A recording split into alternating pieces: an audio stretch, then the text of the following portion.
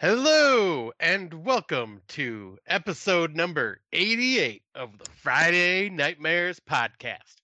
I am one half your host this evening, coming to you from the town of Swartz Creek in the county of Genesee, in the state of Michigan, in the United States of America, in the North American continent, in the Western Hemisphere, on the planet Earth, in the Milky Way galaxy. Oh, I'm fully vaxxed, boosted and waxed, and ready to climax.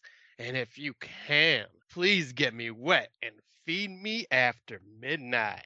I'm the man with the glorious beard, aka Mother of Cats, aka the man with the humongous ego, aka Scotthausen, aka Scotty Too Hottie, aka Spanky, aka your new reigning champ from Dummies of Wrestling. Bullet Club Old is back on the menu, baby. The Bang Bang Gang is back. I am Smoke Show Crawford, and with me as always is Heather Powell coming to you today from Waterdown, Ontario, Canada. I'm also vaccinated with lots of different vaccines because I'm pro-vaccinated. I also have a big ego, and I don't know, I get slut-shamed a lot by Matt Woods. So I'm sex positive, but Matt slut-shames me all the time. Excuse me, that's sexy Matt Wood. Yeah, I found out Matt's a virgin. Yeah, don't tell his wife. She's probably wondering why it's been like 20 years. She's like, really, what are you waiting for? He's like, I'm just waiting for the right moment. I'm just coming off this fresh because like our episodes are released 2 years later. Scott's aiming for this to be a vintage podcast. So when you listen to the hot 2023s, people are going to listen to it and be like, wow, it's 2025. Like, wow, this is so vintage. They're going back in time. You know, Heather, what I'm actually doing is I'm creating a history podcast because what we're talking about is so far in the past now. People can kind of dig up these episodes and be like, oh, that's what it was like back then. like it was so funny. One of our good friends, Rob Humphreys, messaged a group chat and said, you're just talking about Heather's album now. Didn't that happen in 1984? That made me laugh pretty fucking hard. That I'm no one to talk. I didn't even know you won the championship. I've been so out of it because I've been away. I was in a wedding. I came back and was sick. Probably had COVID, by the way. I probably had, though, UK COVID. You know, it's a little different. Yeah. You know what I mean? Yeah, like, you know what I mean? God damn it. Right? So, My like, camera's not on, so she can't see me just get up and walk away right now. I can't see him pouting. But so, like, I didn't even know that you won until you wrote in the chat. Honestly, like, I had no fucking idea. So, congratulations. Oh, thank you. On being the champion. I think I was like 4 points ahead of Tim, and Tim and I were battling it out, so I got 4 points more than him. Well, you know, it's sometimes you gotta let the underdog win, just to keep ratings up, right? Like that's really what it comes down to. I mean, I'm sure it's just going to be a hot potato with the belt, and I'll probably lose it again here very shortly, but still. You know, you're just a temporary champ. You're right. You're just like a pandemic champ. That's all you are, Scott. Like you're not a real champ. I didn't even watch AEW last night. Yes, this is a horror podcast, everybody that's listening. But when you're a horror nerd, you happen to also be wrestling nerds. And I didn't watch AEW. I didn't watch it when I was away. I think I watched the week I got back. But yeah, I'm really behind. I have to get caught up on everything because all I've been doing is watching fucking 2023 fucking horror movies. Yeah, like a fucking boss. Like, honestly, you actually had to catch up to me for once. I know. For once, finally, the Apprentice has taken his final lead. So for everyone listening to this episode in 2025, these were some great 2023s that we watched. Hope you enjoy them. We got to get right to it because we got fucking like 23 movies to talk about. I know, but we don't have an Out of the Dark this time, right? No, fuck no. Yeah, no. And remember we used to do movies and we would like dissect them and stuff and we thought we were really smart? No, we got rid of that. That ain't happening anymore. No. This is like a steady relationship. We're committed now. We're not trying, okay? We're fucking with our shirts on. And for all of you in committed relationships, you know exactly what I mean by that. We even leave our socks on because our toesies are getting cold. It's getting to that time of year. Except for Matt Wood. I bet you Matt's so hot he doesn't even have, well, he hasn't lost his virginity yet, but I'm sure when he does, he'll be in the full nude. Matt, all I ask is, can I be in the running? See, I don't understand. Why don't you slut shame him? Why don't you slut shame Scott? He wants to fuck pumpkins and shit, but no. I didn't say anything about fucking a pumpkin. I said shoving a pumpkin up my ass. Yeah, but last episode you did. You talked about fucking a pumpkin in front of Erica. You were, and like then Matt slut shames me. Matt, you forget that I'm the one that goes to the fucking UK, Matt. But you also forget that I'm the smoke show. That's true. No one makes fun of you. You can do no wrong. We could literally say the same thing, and they'd be like, "Oh, Scotty," and they'd be like, "That Heather." Heather. That bitch. Bitch. No, Tim doesn't call me that anymore because we're besties. And now I stand by my Scott Crawford. Yeah, I stand by my NWO leader for good or bad or indifferent. I'm in Tim's corner. Like, I am a true Tim fan. I am a Horror for Dummies Patreon. I have bought merch from their website. Oh, sorry, Dummies of Horror. The old shit said Horror for Dummies, so we'll go with that. I am a Dummies of Horror. You're so supportive, you don't even know the right name. At least I bought stickers. And I'm a Patreon. What have you done lately, Scott? Huh? Sent nudes. You're like, look, when I don't give in money, I give in dick pics. and correct him when he's wrong about a movie. Honestly. Like I just listened to their episode, so we're talking about Dummies of Horror, and like they're like the two cutest. Like I'm like, who are these two hot nerds debating between Jason and Michael Myers? Who are these hotties? Oh, so you're playing catch up? Oh yeah, like I'm playing catch up on everything in my life, minus 2023 horror films, because that's how dedicated I am to my craft. You know, you are a true podcaster. I don't live spooky season from October 1st to October 31st. I live spooky season 12 months a year, all the time. The only difference I have during this time of year is when I watch my 2023s, I shove the pumpkin stem right up my ass and I spin around a few times while I'm watching the movie. You like spin like a spinny top, right? You're like, wee! And Erica's like, is it too late to move out? And I'm like, yes, it is. As you're spinning, right? Obviously. That'd be a great kill for a horror film, wouldn't it? Oh. Like a pumpkin up the bum. I swear I've seen that somewhere. Oh, it's got to have been done. Well, is that in a porn you watched? Or is it like a... might have been. A porn, like a weird shit. I'm not like, hey, Heather probably wants to stick a pumpkin up her pussy. Sorry that I'm sex positive, Matt Wood. You know what's funny? I was watching Scream 6 on the plane back from my trip. On the way back, because like there wasn't a lot on there, and I just wanted to throw on something. By the way, it goes down a lot on rewatch. Scream 6, not that great. Aww. But there's a part where the chick's like, so someone slut shames one of the characters, and she's like, sex positive. I'm like, that's who I am, Matt Wood. Sex positive. So I'm getting my positive reinforcement from a shitty sequel. Sounds about right? Oh, I love it. Actually, I showed my friend. I'll tell you this quickly. So I showed my friend in England. His name's Mark. He listens. Shout out, Mark. Thanks for supporting the podcast. The Camp Crystal Lakes memoirs, and he loved it. The 6-hour doc. He never seen that? No, he hadn't seen it before. He just had the shutty. So but it's long. It's 6 hours. I forgot that it was 6 hours and 40 minutes, right? So we watched it over a series of days, and he really, really dug it. I was like, that is probably one of the best documentaries out there. Like, if you are a fan of the franchise. When I was out there in January, I showed him the folk horror one, which he really enjoyed. I still need to see that. It's a good one, and I want to try to show him Never Sleep Again, the Freddy Krueger one. Yeah. Also, what I'm going to do to Matt, so he won't be able to sleep when I'm there. So, but that was kind of cool. And then he showed me a 1973 classic that we'll get to later. Ooh. Yes, he's always good for the older watches. Oh, so he's written books. I promoted it before. He's the author of The Cursed Horror Stars, where he writes about like, oh my gosh, he's going to be listening to this. And Heather, why didn't you remember the fucking Cursed Horror Stars that are in there? Bela Lugosi's one of them. But he wrote that book, and then he wrote the Vincent Price book as well. I'll share it later on our page. So he's watched a lot of older films. And he's kind of like, I don't want to say an expert in older films, but definitely more than I am. Right. So he's seen all the Hammer films. He's seen, all the ones with Vincent Price, all the ones with Bela Lugosi. Like he's seen Lonnie Chaney Jr., like all that stuff. He's watched all that.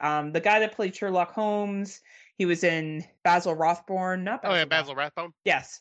So like all those guys, right? So he's seen a lot of this stuff. So he always pushes me to watch older stuff because I tend to shy away from it. Right. But he got me to watch a 1973 classic when I was there, considered a cult classic. But I'm glad I finally saw the original because I actually have seen the remake, and now I can say that I've seen the original. So thanks, Mark. And it's kind of a surprise to me because the screen share that you're sharing isn't showing it right now. So it's going to be a surprise.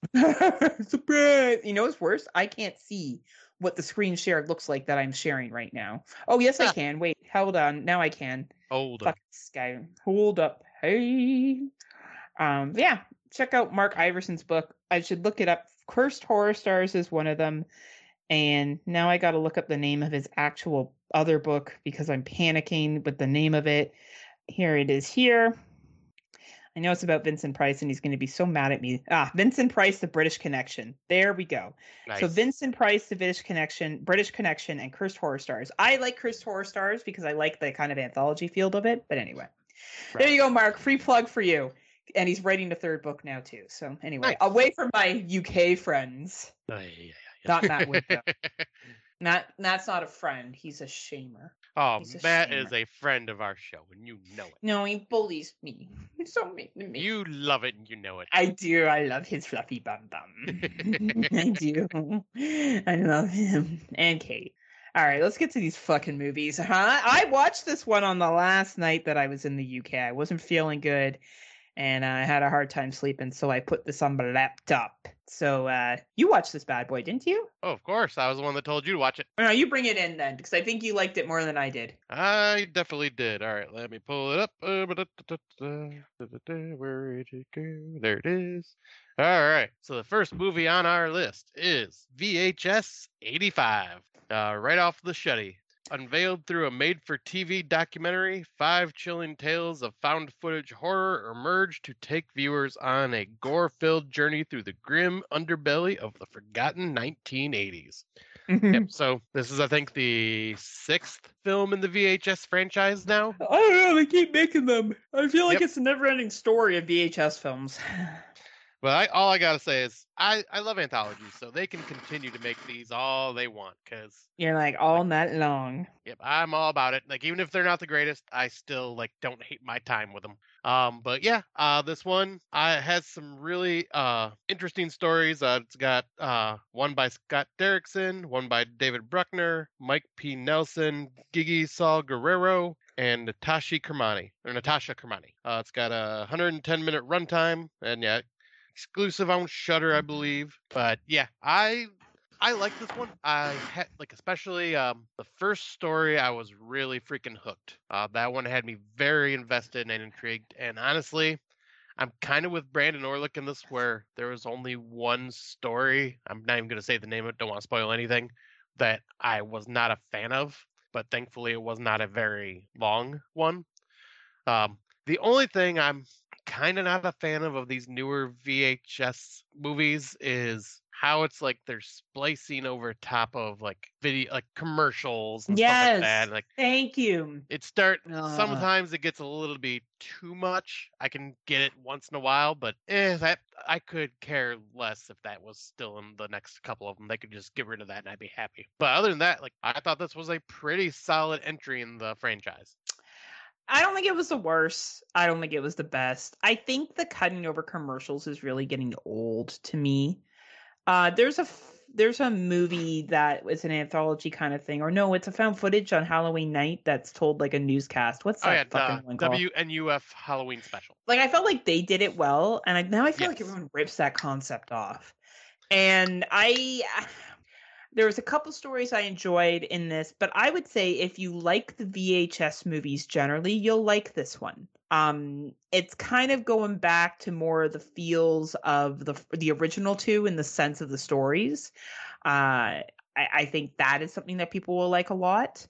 And I like that they did pull from the 80s. There was one story that did really stand out to me and a little bit of a tie-in with another one that I enjoyed. And, out of all the stuff that's come out this year, I think this is probably the better anthology. Let's be realistic, right? Not a lot of competition, but it's I think it's the best anthology we got so far. Yeah, I think that's a pretty fair statement with the lackluster year it's been. You can find this bad boy on Shudder, all the Shuddies, AMC Plus, all of the AMC Plus Amazon channels, because they're all the streaming services are in bed together. Unlike Matt Wood and I, who can't go to bed together because he's a virgin. But check it out. If you got the Shudder and you liked VHS and you like anthologies, I would say give it a shout. Give it a shot. Shout it as well while you're watching it. Whatever you want to do. Shout, kick my heels up and shout, camera down, shout. Would you agree, Scotty? Yeah, absolutely. I think this is definitely one of the better Shudder pickups that we've got in a while. All right. Well, the next film is how Scott feels every time I ask him when he's going to release an episode. It's called Nightmare. This is also on Shuddy right now. It's a 100-minute runtime. The tagline is, "Are you awake?" No. A woman is I'm waking up. Imagination Dragon starts playing. A woman is plagued by constant nightmares after moving into a large, suspicious. It's just Evanescence playing on repeat. For some people, that would be a nightmare. Right. A woman is plagued by constant nightmares after moving into a large, suspiciously cheap apartment. It's never a good sign, people. When you move into like a fucking huge apartment, they're like $5 only. $5 only. It's probably something's wrong. The apartment's terrible secret soon reveals itself through her dreams. I liked this film. Let's see. Did Matt Wood like it? No, he hasn't watched it yet. Tim Davis only gave it 2 stars. That's fair, Tim. I get you. I thought it was relatively enjoyable. I think the main characters in here is likable. I think it deals with sleep paralysis, which I don't have. Have you ever had that? I have not, thankfully. Okay, so I'm sure for those that have it, it's probably quite stressful. And I guess the inability to control your dreams or whatever the case may be. It does feel like it's 100-minute runtime. It is a long film. It is subtitled. I feel like it's Norwegian. It's a very Norwegian film. I feel like, I don't know. I feel like when we watch Norwegian films or, I think was Don't Speak Norwegian as well? Or was that, do you remember? I don't even remember that movie. No, the one in the van. I thought it was Don't Speak. Oh, wasn't it like See No Evil or something like that? Oh, maybe it's the one where the family meets up with the other family. That was a Dutch family, so it was a Dutch film. Oh, was it Dutch? Okay. Yeah, like I feel like certain films are just dark from specific countries, and this is also pretty dark. I think if you like the whole, nightmare, not being able to control your dreams and evil spirits or demons and shit, I think you'll dig this film. It is subtitled. It has a 3.0 rating on Letterboxd. I probably would give it a little bit higher than Tim, maybe 3 out of 5 stars. It's only available on the Shuddy. So if you have the Shuddy and this sounds like something that you would enjoy, check it out. It's called Nightmare. Nice. Yeah, this is one I was kind of curious about because I did see Tim Walker, I believe, posted about it today and sounded like he really enjoyed it. So I was kind of curious about it. Yeah, those are my thoughts. I think if you like demon / nightmare / sleep paralysis / movies, then go for it. And / subtitle. It is subtitled, so.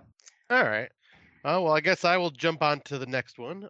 This one, have you seen this one? No, I haven't. All right. So the next one is called Till Death Do Us Part.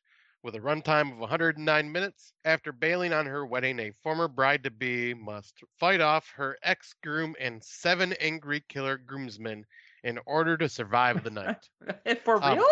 Yes, and basically, excuse me, if you are a fan of Ready or Not mixed with Kill Bill, check this movie out. It is way more action, very well choreographed with the fights and all that stuff, but holy crap, is it bloody and brutal. And like this woman, I forget her name. Let's see. Yeah, I'm watching the trailer right now. So she just like fucking peace at the wedding? Yep. Why? There's reason. Okay, you can't I tell don't want us. to spoil it, but her name is Natalie Byrne. She does such a great job and is such a kick-ass character. And you're like rooting for her, like, yes, girl, fucking do it, fucking kick ass. Like it's. Oh, I gotta watch this. I gotta put this on my watch list. Yep, this is on our good friend's Plex. It had a very short run in theater. Which good friend? The one that starts with an N? That I can't remember. Okay, I'm looking it up right now. I can't believe I missed this. Yep, this was one that Erica and I watched together on like a weekend evening. And yeah, we were just having a lot of fun with this. It goes by quickly. You know where it's going and what it's leading to, but it's just such an enjoyable ride. How come her bridesmaids don't help her? Oh, because I don't think she had any. Oh, okay. Oh dear, that sounds crazy. Okay, well, I'm gonna definitely watch this. I'm gonna look it up on Good Friends Plex. Otherwise, is it VOD? Yes, I believe so. Let me check that real fast. Yep. So it's Amazon, Apple TV, Google Play, Vudu, Amazon Video. Oh, and Erica walked by and just waved and said hi because. Hey, Erica. She did not see that I didn't have my camera on, so I figured I'd just tell you she said hi. Oh man, so it looks like I'm totally fucking ignoring her, huh? I'm like, sorry, Erica, I'm busy looking up movies. So rude, Heather. I'm really busy watching this movie that Scott watched. Shit, I gotta watch this shit. This looks great, Scotty. Yeah, you would have a blast with this. I think I gave it like an 8 out of 10. Let me see. Oh, fuck yeah. I gave it a 7.5. Oh, fuck yeah, I'm gonna watch this for sure. Thinking over it, I think I would bump it up to an 8 because, yeah, it's just a lot of fun. It's just easy and, yeah, another theater watch that way. Oh, man. Awesome. Okay, I guess I should go back to my list now because we're gonna have to move to the next one.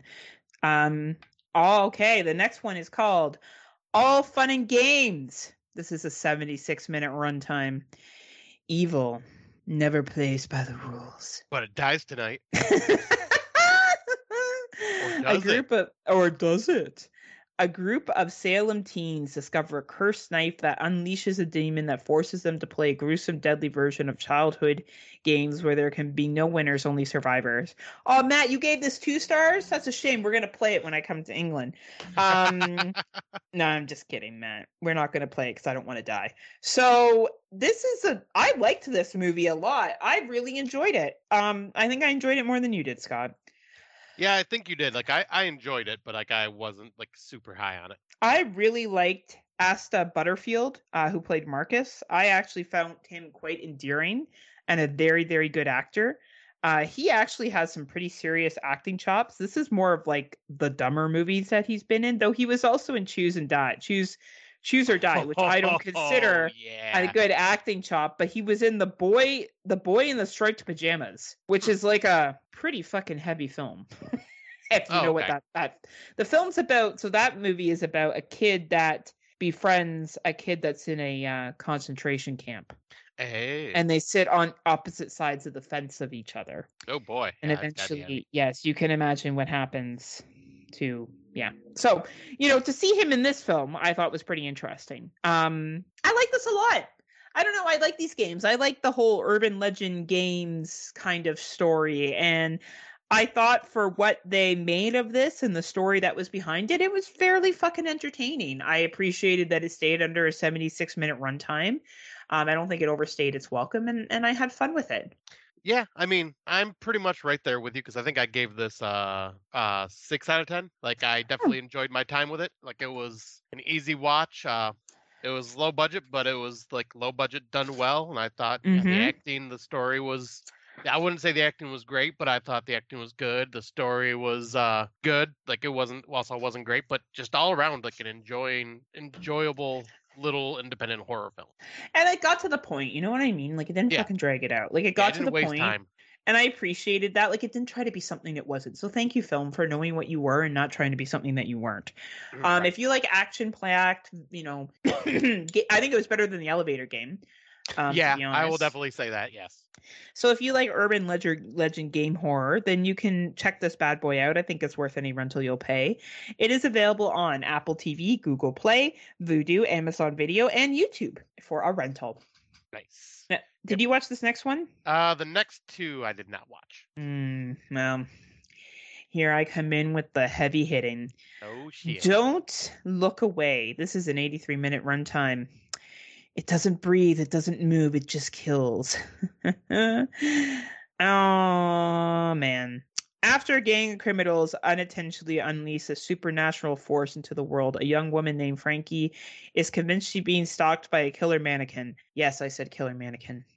Frankie soon realizes that her and her friends are in jeopardy too. She must find the man who holds the key to stopping the killings, but Frankie knows that once you see the mannequin, there may be no end in sight except for your own. So this is exactly what it sounds. It's about a killer mannequin. Now, the mannequin never comes to life, and there's no like ultra cheesy shit like that happens. So that's good. It's basically almost like it follows them without actually moving. Yes. It's just kind of always there. There's some pretty cool scenes that are set up and some pretty interesting scenes that happen. I do think this movie could have been a little bit shorter. Maybe a 60-minute to 65-minute film would have been fine. It was an interesting concept, though. I think the concept behind this one is really cool. I think some of the dramatic, over-the-top acting took away from it, but I think the concept of this killer item just being present and once you see it being cursed was fascinating. So if you like the concept of killer items that stalk, that obviously you're not seeing any kind of crazy special effects here with the mannequin, it's literally just a mannequin, then I would say check it out. This is available for rent. It's available on Hoopla, Vudu, Google Play, Microsoft Store, and Amazon Video. And if you like the cursed item horror idea and this kind of like teens in distress, you'll like this film. If that's not for you, then skip it. And I just realized I forgot to say The Nun 2. I just want to say, because I didn't watch this one, Don't Look Away yet, but I did. Erica and I did watch the trailer, and she's going, "I'm so good. This is all you." And this is totally a movie I need to watch because, I mean, I'm a sucker for just ridiculously silly movies. I don't think it's bad. I wouldn't say it's silly. It takes itself seriously, but like, yeah. It looks silly by the trailer, but I know it's not. Like, it's cursed item horror, right? Like, to me, it's no more different than, what was the one where the chick gets the cursed ring or whatever? The old woman goes to the bank and she has to turn her down for the mortgage and... Drag Me to Hell? Yeah, like, honestly, it's not too far off from that concept. Like, there's an item that's cursed that, you know, or I guess the dress one in Fabric, the idea of having, like, a cursed item, or the slacks with the jeans that are haunted. You know what I mean? Like, if you like those kind of films, you'll probably like this, right? You'll probably dig this. So nice. Erica just doesn't like joy, so that's why I did way better. Not because I couldn't see her. Why do you think she chooses me? Because she doesn't like joy. It's true. She's like, I really like having a lot of stress in my life. I am, and a guy that's obsessed with banging pumpkins. I'm definitely gonna hook up with this guy.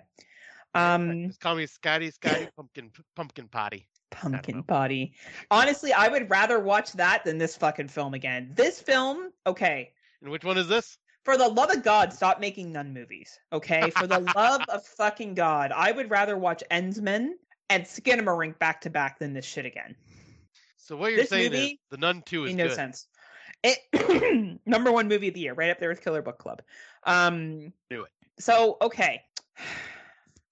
Uh-oh. So this movie made no sense. Okay, so the greatest evil in the Conjuring universe is tagline. It's 110 minutes of your life that you're never going to get back.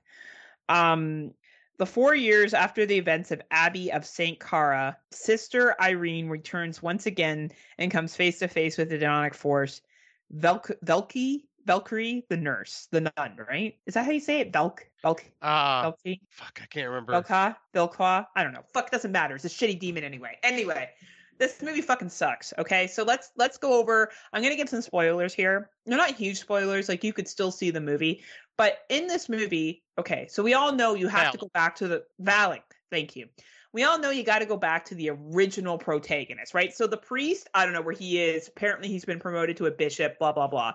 She's living, so our protagonist nun from the first movie is living like a quiet life in this I don't know, nunnery or whatever she's living. and church, I don't know, whatever the fuck she's living in, monastery, I don't know, wherever she is. And she has this like rebel nun that's kind of becoming a nun, but she's not fully a nun. The only good thing about this movie is the young woman who plays this rebel nun is Storm Reed. You may know her from The Invisible Man. You may also know her from Missing. Excellent young actress. I appreciate that she had to do this movie for money. So anyway, she's the fucking highlight, just so we're clear. So there's a part where like the Pope or the bishop shows up because there's been a murder because the nun has been released. The demon's been released. And he comes back to Sister Irene and he's like, look, I know that you like faced this demon before and we need you to do it again. She's like, I don't want to do it again. I almost died the last time. And he's like, I know what you performed was a miracle and you need to perform another one. And somehow this convinces this bitch to head off on a fucking train and go to where the demon is. She's just like, all right, you know what? You ain't wrong. And somehow the demon has like latched himself to a specific character and can fucking travel. And also like get Expedia points apparently because it goes different fucking places. And then like the demon can be in multiple places at once, haunting multiple people at once. So it'd be like the demon haunting me at my place in Waterdown, Ontario, Canada, and also Scott at the same time in Schwartz Creek, Michigan. Makes no fucking sense. That's not a thing. If a ghost is here, it can't be there. That's ridiculous. Right? Anyway, fucking stupid. Dumb movie. So, like, it was so bad. I was watching it with George, and I mentioned George on this podcast before, because George is a medium horror fan. Like, I go through and I kind of, like, screen out movies that I think he'll enjoy. And he loved The First Nun. He really liked it. We got halfway through this, and he's like, when is this shit going to be over? Like, I don't know. Wow. I said, do you want me to shut it off? He's like, no, I like at this point, like I just want to see how this shit show ends. And for like a couple days afterwards, he'd be like, oh man, we should watch The Nun 2 again. It was so good. Such a great movie. And Scott knows George, so he knows what that means. I mean, spoiler, it wasn't a good movie. Yeah. I don't know, Conjuring Universe. He's making fun of it. Fuck's sake, can we stop pulling movies from this fucking universe? Like, I'm hashtag kind of over it. I don't know how you feel, but the Conjuring universe, like, enough. Oh, you know how I feel about this damn universe. Yeah, you don't like it, do you? No, never did. Yeah, like, this was just a sequel that everyone can skip this year. If I did bottom 10s, this would be in my bottom. It's just such a piece of garbage. I'll say if I did bottom 10s for, like, all the movies I never liked, the entire universe would probably be in that bottom 10 now. Oh, but Dave Bailey gave it 3.5 stars. Did you see this? Dave Bailey gave it 3.5 stars. Dave Bailey also gave something else better score than me that we'll be talking about here in a split second. You know what, Dave? It's Heroes. Rob gave it a 0.5 star. Rob, we're friends now because that is a fair rating. Dave, I'm glad you enjoyed it. All joking aside, I really am. I just thought this was a big piece of poo-poo. Though I did like the kid in it, and I did like the nun that didn't want to be a nun. Those were my favorite characters. So, yeah. But why don't you bring us in with this sexy one that you watched? All right. So, this one I watched due to our good buddy Dave Bailey. He messaged us in our chat group and just said, "Hey, you guys should give this check this one out." I forget what was it. I think it was from the same people that did Slash Lorette Party that we really liked. And I think he backed this. So he's like, yeah, check it out. I'm like, all right. So I watched it, and it's called Murder Size. 84-minute runtime. Phoebe is an obsessed fitness nerd who gets her big break on a sleazy workout video. After being ridiculed by her co-stars, Phoebe befriends a mafia princess Wildchild who teaches her how to murder her way to the top. I'm sorry, Dave. I just what the fuck? That even sounds stupid. But yeah, I'm sorry, Dave. Like, I just could not get into this one. Yeah, like it is one of those where I feel it was one of the we're purposely making this so bad it's good, but we're purposely doing it so it doesn't have that effect for me. I will admit there were some moments that were entertaining and like silly, but yeah, this one all around just didn't work for me, and the 84-minute runtime just felt like it dragged on, which is not good sign. But like, I wanted to at least give it a shot because I like to give the indie films a shot, and especially if Dave Bailey recommends it, I always got to at least check it out. I know him and I don't always see eye to eye, but he's always got unique tastes, and yeah, this one just wasn't for me.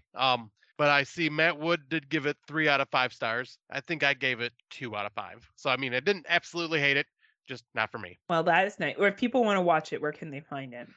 This one is on Tubi and Apple TV and apparently Plex for free.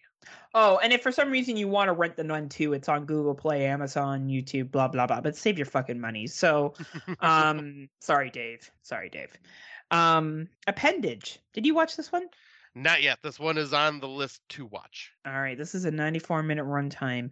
Embrace your inner demons. After hitting a breaking point, Hannah's inner thoughts fizzleize into a monstrous creature that threatens to upend her life. This is a very interesting film. It goes back and forth, as Brandon Orlick was saying earlier to me, between a creature feature and a mental health kind of what's real, what's not real horror film. It's very creative. I will definitely say it's a unique film. You know, a lot of films do regurgitate concepts, and there's nothing wrong with that. I think that, you know, you can build on concepts. Like, look at pregnancy horror. Sometimes it's done really well, sometimes it's not. But people are always trying to put their own spin on it. This is a movie that's very, very interesting. And I think that it may be on some people's top tens if they're into this kind of creature-ish feature kind of film. I think this is a very, very solid film, and I think people would be at a loss if they missed it. This is a Hulu film, and it's on Disney Plus in Canada, and you can see the quality that's put into it. So I would say if you have Hulu or Disney Plus up here, it's worth the watch no matter what your interest is. You're not going to be bored. You will be interested to see what's going to be happening, and it's very good for a 94-minute runtime. The acting is quite good in it. Everyone definitely pulls their weight, and yeah, I definitely recommend that you check it out, Scotty, when you get a chance to. Awesome. Yeah, I really, because I seen the trailer for this one, and this one was a nope from Erica, but that's just because of it's like the body horror stuff, and she's like, no, I'm good. No, like it just kind of weirds her out. So I was like, yep, I'll watch this one when I get a chance because it looked right up my alley. So I'm very curious, and yeah, hearing you and Brandon both talking about it, I was like, yeah, this sounds like something I may enjoy pretty well. And it's quality from Hulu, right? Like Hulu can sometimes put out some really good stuff, and this is definitely good. Yeah, for sure. And I will jump on to the next one. The next one is a Netflix, I believe, original, or at least picked up by Netflix, called Nowhere. A young pregnant woman named Mia escapes from a country at war by hiding in a maritime container aboard a cargo ship. After a violent storm, Mia gives birth to the child while lost at sea, where she must fight to survive. So this is a survival horror inside of a cargo container on a ship. I really did, because I watched this one first and I told you about it, because I think you were still on your trip when I was watching it. Yeah. And I really dug this. I have my gripes here and there towards like the third quarter or the third act. But like the way it starts off is very fucking heavy. Like the content is talking about with the illegal immigrant situation and people just trying to run away from a country, and I think it was actually Russia they were running away from. Yeah, I know they were trying to get to Ireland. Yeah, I remember that part of it. Yeah. Or no, I thought they were escaping Ireland. I think. No, they were going to Ireland because the people that anyway, they were going to Ireland. Okay, but yeah. Yeah, like that first act when all this stuff happens, like it's a very heavy, very real, like social political topic. Yes. And it's hard to watch for certain scenes. And then it gets to the survival horror part, which I really enjoyed this character and was totally behind her and wanting her to survive. Of course, pregnancy horror in 2023, shocker, but there was that. The only issue I ended up having with her is she was basically like a female version of MacGyver towards the end. Yeah, I ended up not liking her at first, though I did think she made some pretty clever decisions at the beginning. I think around the time, dealing with the pregnancy, I found her a little annoying at times. But I got behind her. I did. I came full circle. So I think for a Netflix pick, this was a pretty good film. We do give awards for Netflix films, and survival horror, and I think this would be up for both. And until I watched my most recent Netflix award, this definitely would have been, or movie today, this would have been in the running for the top award. Nice. But now it has some competition. But that being said, this is where Netflix does not disappoint. It picked up a really solid international film, a really good survival horror film, and yes, we consider this horror. Absolutely. And if you like survivalist horror, this is for you. I did watch it with dubbing because I was working, and the dubbing was fine. Yep, same. Yeah, like I didn't find it didn't throw me off or anything like that. It's available on Netflix, and Tim Davis from Dummies of Horror also gave it 4 stars. Scott's given it 4 stars. I'd probably give it 3.5 to 4 stars. Like, I thought it was a really solid film. I think for Netflix, again, Netflix doesn't always come out with a lot, but at least they come out with a handful of gems. Strays is still one of my favorite ones that came out this year on Netflix. Holy crap, that did come out this year, didn't it? Yeah. Holy and so there's 3 that really stand. Of course, Killer Book Club, my number 1 movie of the year. So, but that even itself was entertaining. I will say Netflix, they don't get tons, but when they do get some stuff here and there, they can get some really entertaining films. So yeah, check it out if you got the Netty. It's definitely worth it. Yep, I definitely agree with that. And this next one, have you watched this yet? No, I have not. All right. So this is one that Erica and I ended up watching called Deliver Us. Got 103-minute runtime. The tagline is a virgin will give birth to heaven and hell. When a nun in a remote convent claims immaculate conception, the Vatican sends a team of priests to investigate, concerned about an ancient prophecy that a woman will give birth to twin boys, one the Messiah and the other the Antichrist. Holy shit. This is your, at first I'm going, okay, this is your typical Catholic religious horror film. We'll see what it's, see what it does. But holy shit, this was really freaking good. Really freaking good. Maybe top 10 material good. Really? Yeah, the acting in this was freaking awesome. It was brutal. It was creepy. It was fucked up. It had me glued to the screen. I want to rewatch it because I think I still missed some pieces here and there. But this was a very solid watch. I was not expecting it to be as good as it was. And there was it might be in the running for one of the best deaths too. One of the best kills or whatever. Yeah, this had some really cool moments to it. Really freaking good. I highly recommend this one. So I'll have to check this out. Yes, I think you would really dig it. This one right now is available to buy or rent on Google Play, Vudu, Amazon Video, Redbox, and Microsoft Store. Wow, I'm digging it. I will definitely check it out.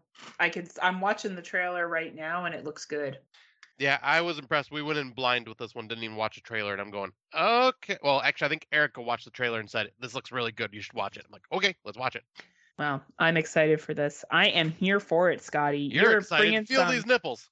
You're bringing some good ones. You got Till Death Do Us Part and Deliver Us. Honestly, there's hope. Sometimes that is all I can do. Just bring everyone hope.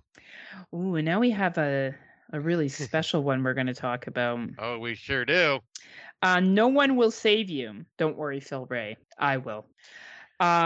This is a 93-minute runtime, a home invasion no one saw coming, and a movie that should have been a lot shorter than it was. This was a 93-minute runtime, and this could have been an hour. I'm sorry, the ending was weird as fuck, and it didn't make any sense at all. You can't deny that. No, I there's parts to it I can kind of argue with, but what, that it made sense? Yeah, there's pieces that I could be like, okay, I can see why this happened. It's not my favorite ending, but I see why it did. A young woman who's been alienated from her community finds herself in a face-off against a host of extraterrestrial beings who threaten her future while forcing her to deal with her past. This has a 3.1 rating on Letterboxd. Dave Bailey's given it 4.5 stars. Phil Ray's given it a 0.5 star. I find that really funny. Phil, I understand. Matt Wood's giving it 3.5 stars. Scott's giving it 4.5. Tim's giving it 3.5. Oh, this is perfect. This is a perfect review. Overall, this is a good film. Very well shot, incredibly acting, and some creepy scenes, but the ending left me feeling a little underwhelmed. That's exactly how I felt. I get what they were going for, but I wasn't overall a fan. Still definitely a must watch for this year. That's exactly how I feel. Tim Davis, you took the words right out of my mouth. So go ahead, Scott, because I know you love it. So yeah, Tim Davis doesn't know what the hell he's talking about, so it's all right. Just like you're fine. You guys don't know what you're talking about. Because yeah, this movie fucking rocked. For one, what? Okay, it didn't rock. It didn't. This movie fucking rocked. This movie was. I'm sorry to you and Dave. Dave also liked Murdercide, but at least Dave supports indie films. You didn't even like Murdercide, and now you're turning your back on him for this. This movie was. No, you're turning your back. I'm ignoring this. Back towards him for you. Will you let me talk about my thoughts? Sorry, I was trying to be clear of what I was trying to say. That you're turning back to him, and I was messing up my words. It's late in the evening. Damn it, woman. Sorry, I can't. Yeah, go on. This movie fucking rough. This is top 5 material for me. This is fucking intense as hell. The aliens are fucking creepy looking. It is shot beautifully. Sure, if this was 1985 and I was these aliens were creepy as fuck. I guess. No, these aliens. I'm sorry, were creepy the aliens from Aliens are way more scarier. The Thing is way more scarier. I didn't say they weren't scarier, but these ones fucking ruled. I love the look of them. It was the play on the gray-skinned aliens and just turning them into a horror film. The way it was shot, beautiful. The fact that there is no dialogue besides 2 lines and they are repeated and it is for a purpose. Like there's no dialogue through this entire movie and it still told the story beautifully. The ending, yeah, it is. That's why it's only getting a 9 out of 10 for me right now, is because the ending was a bit odd and not to my liking, but I get what they were trying to go with there. But I found everything about this film completely fascinating, and I didn't feel it drug at all. It flew. Yeah, but other people cannot like it. I don't know why you and Dave are so upset that someone didn't like it. I'm not honestly, upset. I'm just talking you both shit. got really upset at Phil, and like in defense of Phil, like guys, it's okay. Us not liking it doesn't take it away from you guys liking it. Well, and when it comes to Phil, right? I just like to give him shit because he's our friend with the hot take. I love Phil, and he gives the hot takes, and I gotta give him shit sometimes just because that's how I've always been. This film is not going to be for everyone, guys. I'm really if it was like, and I get that you and Dave think it's fucking like God's gift, and that's fine, but it's not. It's an average, decent enough it is film, just not to everybody. Right? It's well made, it's well acted, but the ending is stupid. It makes very little sense. And so far, that's all I'm hearing you complain about, though, is the ending. And I think the film, the girl was annoying. I wanted her to die as soon as possible. I was behind her the whole time. And I don't know. I found that it jumped all from over of her. These aliens were trying to get her to explore her past, but yet it was an invasion film. Pick a fucking lane. Like, it was just, and that's fine. Some people like that. Like, I like highly politicized horror. Not for everybody. And I totally respect and get that. That is my thing. That is what I like. And someone could watch a movie I like. And I guess I just am kinder than some other people. And I can just... Well, you just like instantly made fun of it there. So you're not much kinder.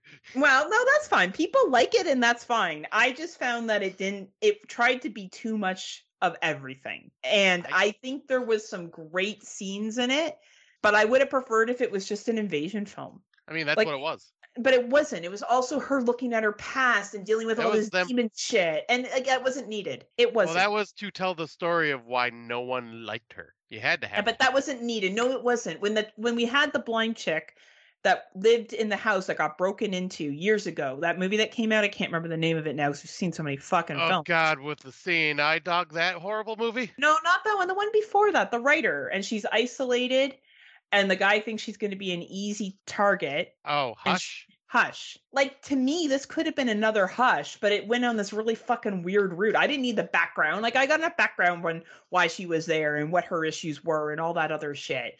Like, I didn't need all this, like, There wasn't a lot of that. I felt there was too much of it. The whole ending of that and all this, like, other shit. It did not work for me. And for other people that works, that's awesome. I do think this is a high quality film. Like, as I said, I agree 100% with Tim's review. He's 100% right. This is still a definite must see for this year. Because either you're going to be a Phil, right? Not like it at all.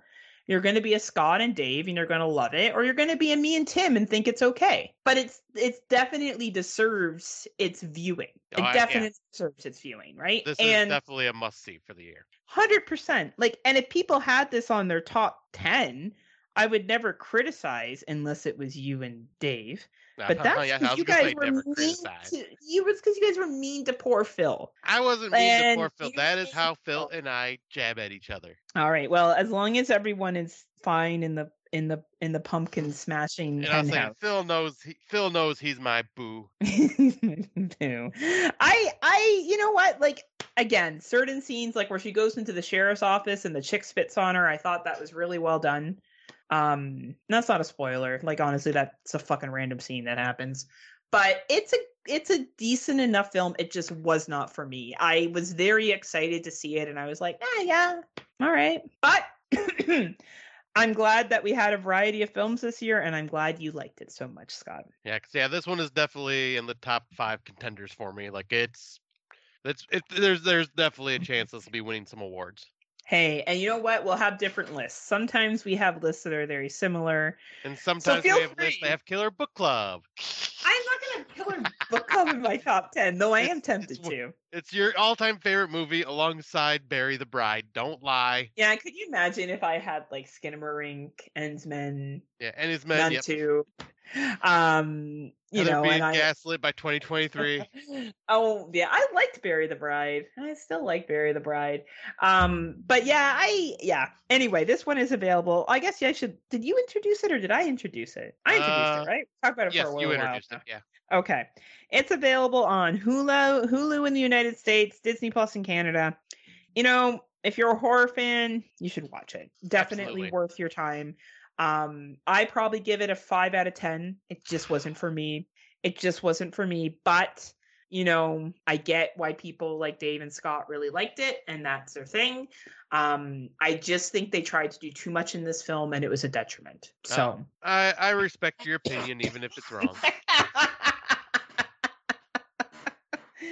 So the next one, even if it's wrong, Dave's like, she doesn't even like the Ensmen, Scott, honestly. Like, she couldn't, you know, why are you even bothering? So, Totally Killer is the next movie we're going to talk about. This is a 106-minute runtime. Now, this is an example of a movie that I probably really enjoyed that Scott's not going to find as funny as I did. Yeah, I still need to watch it. Yeah, I definitely found this funnier than you will. Murder Is So, 1987. So 35 years after the shocking murders of 3 teens, an infamous killer returns on Halloween night to claim a 4th victim. When 17-year-old Jamie comes face to face with the masked maniac, she accidentally time travels back to 1987, which honestly is really fucking funny, her being in 1987. And this, like, main actress, her name is Kieran Shipka, and she's Sabrina in the Netflix series, and she's in that movie, god damn it, The Black Coat's Daughter. Yes, Black Coat's Daughter. Yeah, she's fucking hilarious in this film. I'm not gonna lie, she's just a great actress. She's the reason why this film's funny, is her delivery of some of these lines. And she teams up with her teenage mother to take the psycho down once and for all. Okay. This is very light on the horror, okay? Let's make this very clear. This is very light on the horror. And it's definitely more of a comedy. There's some cheesy shit in this film. Olivia Holt's in it. Julia Bowen's in it. Lachlan Moreau's in it, whom we all know from Scary Movie, like other random horror films that he's been in. It's a comedy. It's silly. It's about this girl from 2023 going back to 1987 and bringing her, like, kind of wokeness with her in 1987. Like, there's just some funny fucking conversations. Like, she goes into the school office at one point and she asks for, like, her friend, like a girl's schedule, and like she's trying to give the reasons why she needs it, and they just give it to her. Like they're like, sure, here you go. It's like, wow, it must have been wild to fly on planes right now. Like Yeah. just that's really funny, right? I think if you're old enough that you can remember the 80s and you know now, it's funnier. I think you do have to be from like a certain age category to find this funny. That being said, it's very light on the horror. It is not a strong horror film. So, well, this is from the same person I think that did Happy Death Day and Freaky. So it's silly. Yeah, right. It's silly. It's on Prime. It's on Prime. So like Prime hasn't come out with a lot this year. Amazon it hasn't come out with much this year. So this is probably one of their like best films in terms of like comedy horror. So people that we know that has watched it, Matt Wood's given it 3 stars. Rob Humphrey gave it 2. Kate Pollock gave it 3.5. I think those are all fair ratings. Like for me, this was a 5 out of 5. Oh, wow. I do not think this is a 5 out of 5 film for other people. It just made me laugh that much with some of the shit this chick said. Like my enjoyment of laughing at the jokes. Like if I was in a bad place again, like I was earlier this summer when I was really hurt and not sure if I was going to get the full mobility of my arm back, I would watch this film because it's just really fucking funny to me. I think you'll give it like a 2.5, Scott, like 2.5 to 3. I think that's where you'll probably sit with it. I mean, maybe. I mean, I still want to watch it just so I can tell you for sure that you're wrong. Oh, no. Watch it and see if you like it. I don't know. Yeah. I think Erica will like it too. I was curious. Like, you guys are old enough to get it, the jokes, Yeah. And like I said, I like Happy Death Day and I like Freaky, so I want to give this a shot. Yeah, like it's silly. It's silly fun. So if that's your thing and you have Prime, check it out. Yeah, definitely. I will try to watch this one before we record next time, even though I probably won't bring it up just because I usually don't bring up duplicates most of the time. No, it's because we can't now. I have too many fucking films to bring up. Right. Have you seen this one? No, this is another one you told me I need to watch it. Didn't get a chance to. Oh, man. This one is a really solid film, actually. This will be in my top 10. It Lives Inside. This is a 99-minute runtime. Oh, kind of like pumpkins live inside me. Just like that. Just like that. You can't contain evil, just like you can't contain them pumpkins, Scott. I keep falling out of my ass. An Indian American teenager struggling with her it's South Asian American teenager struggling with her cultural identity has a falling out with her former best friend. And in the process, unwittingly reaches a demonic entity that grows stronger by feeding on human loneliness. This movie really relies heavily on the Hindu faith, and particularly some beliefs within the Hindu faith.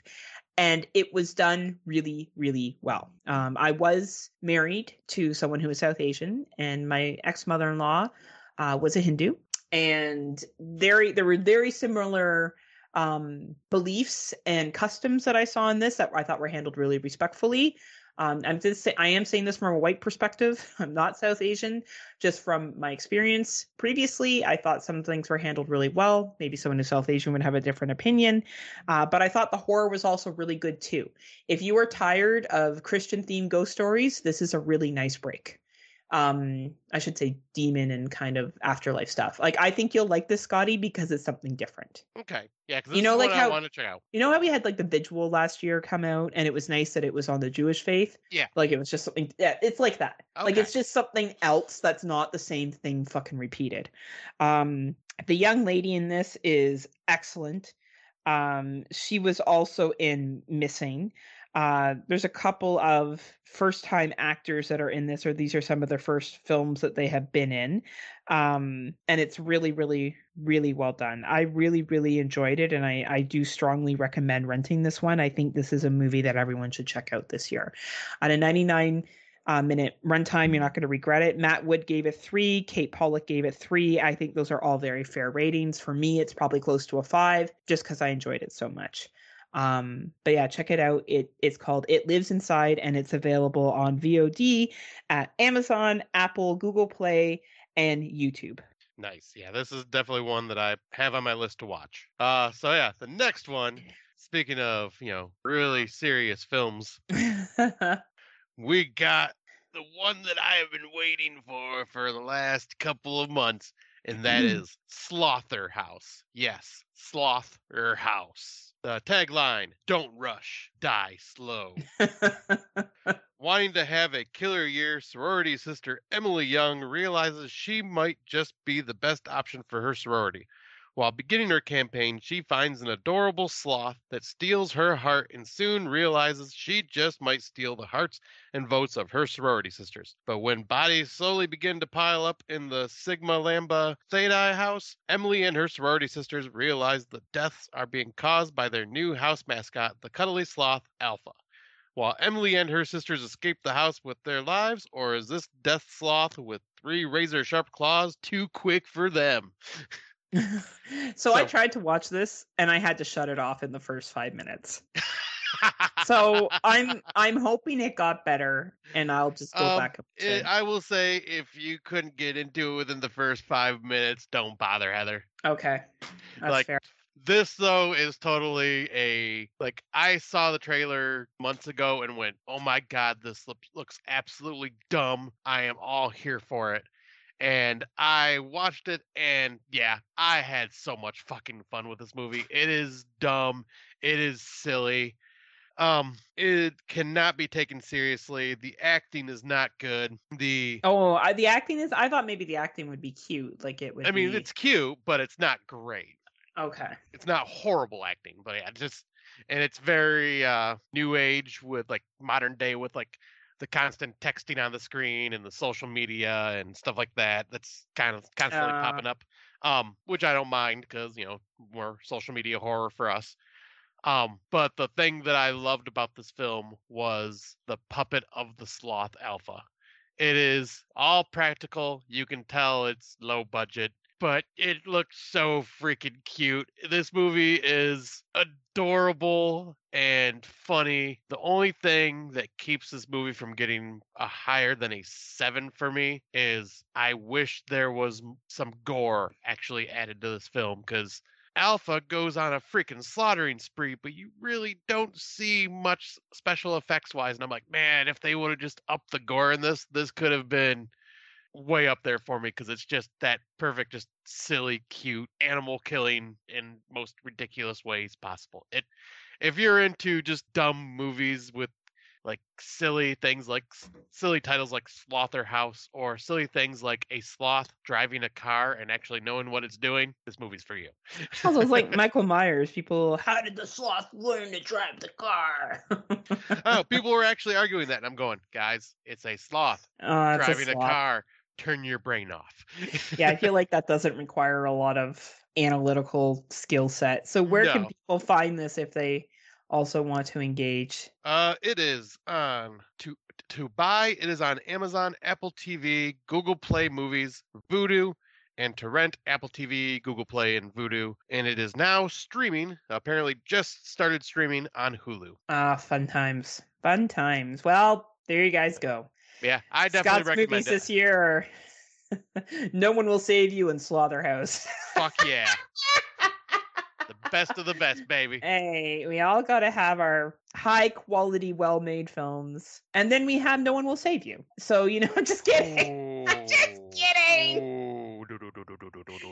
I'm kidding. Don't Save You is a well-made film. I'm just being facetious. After all, it wasn't The Nun 2. Nothing. True.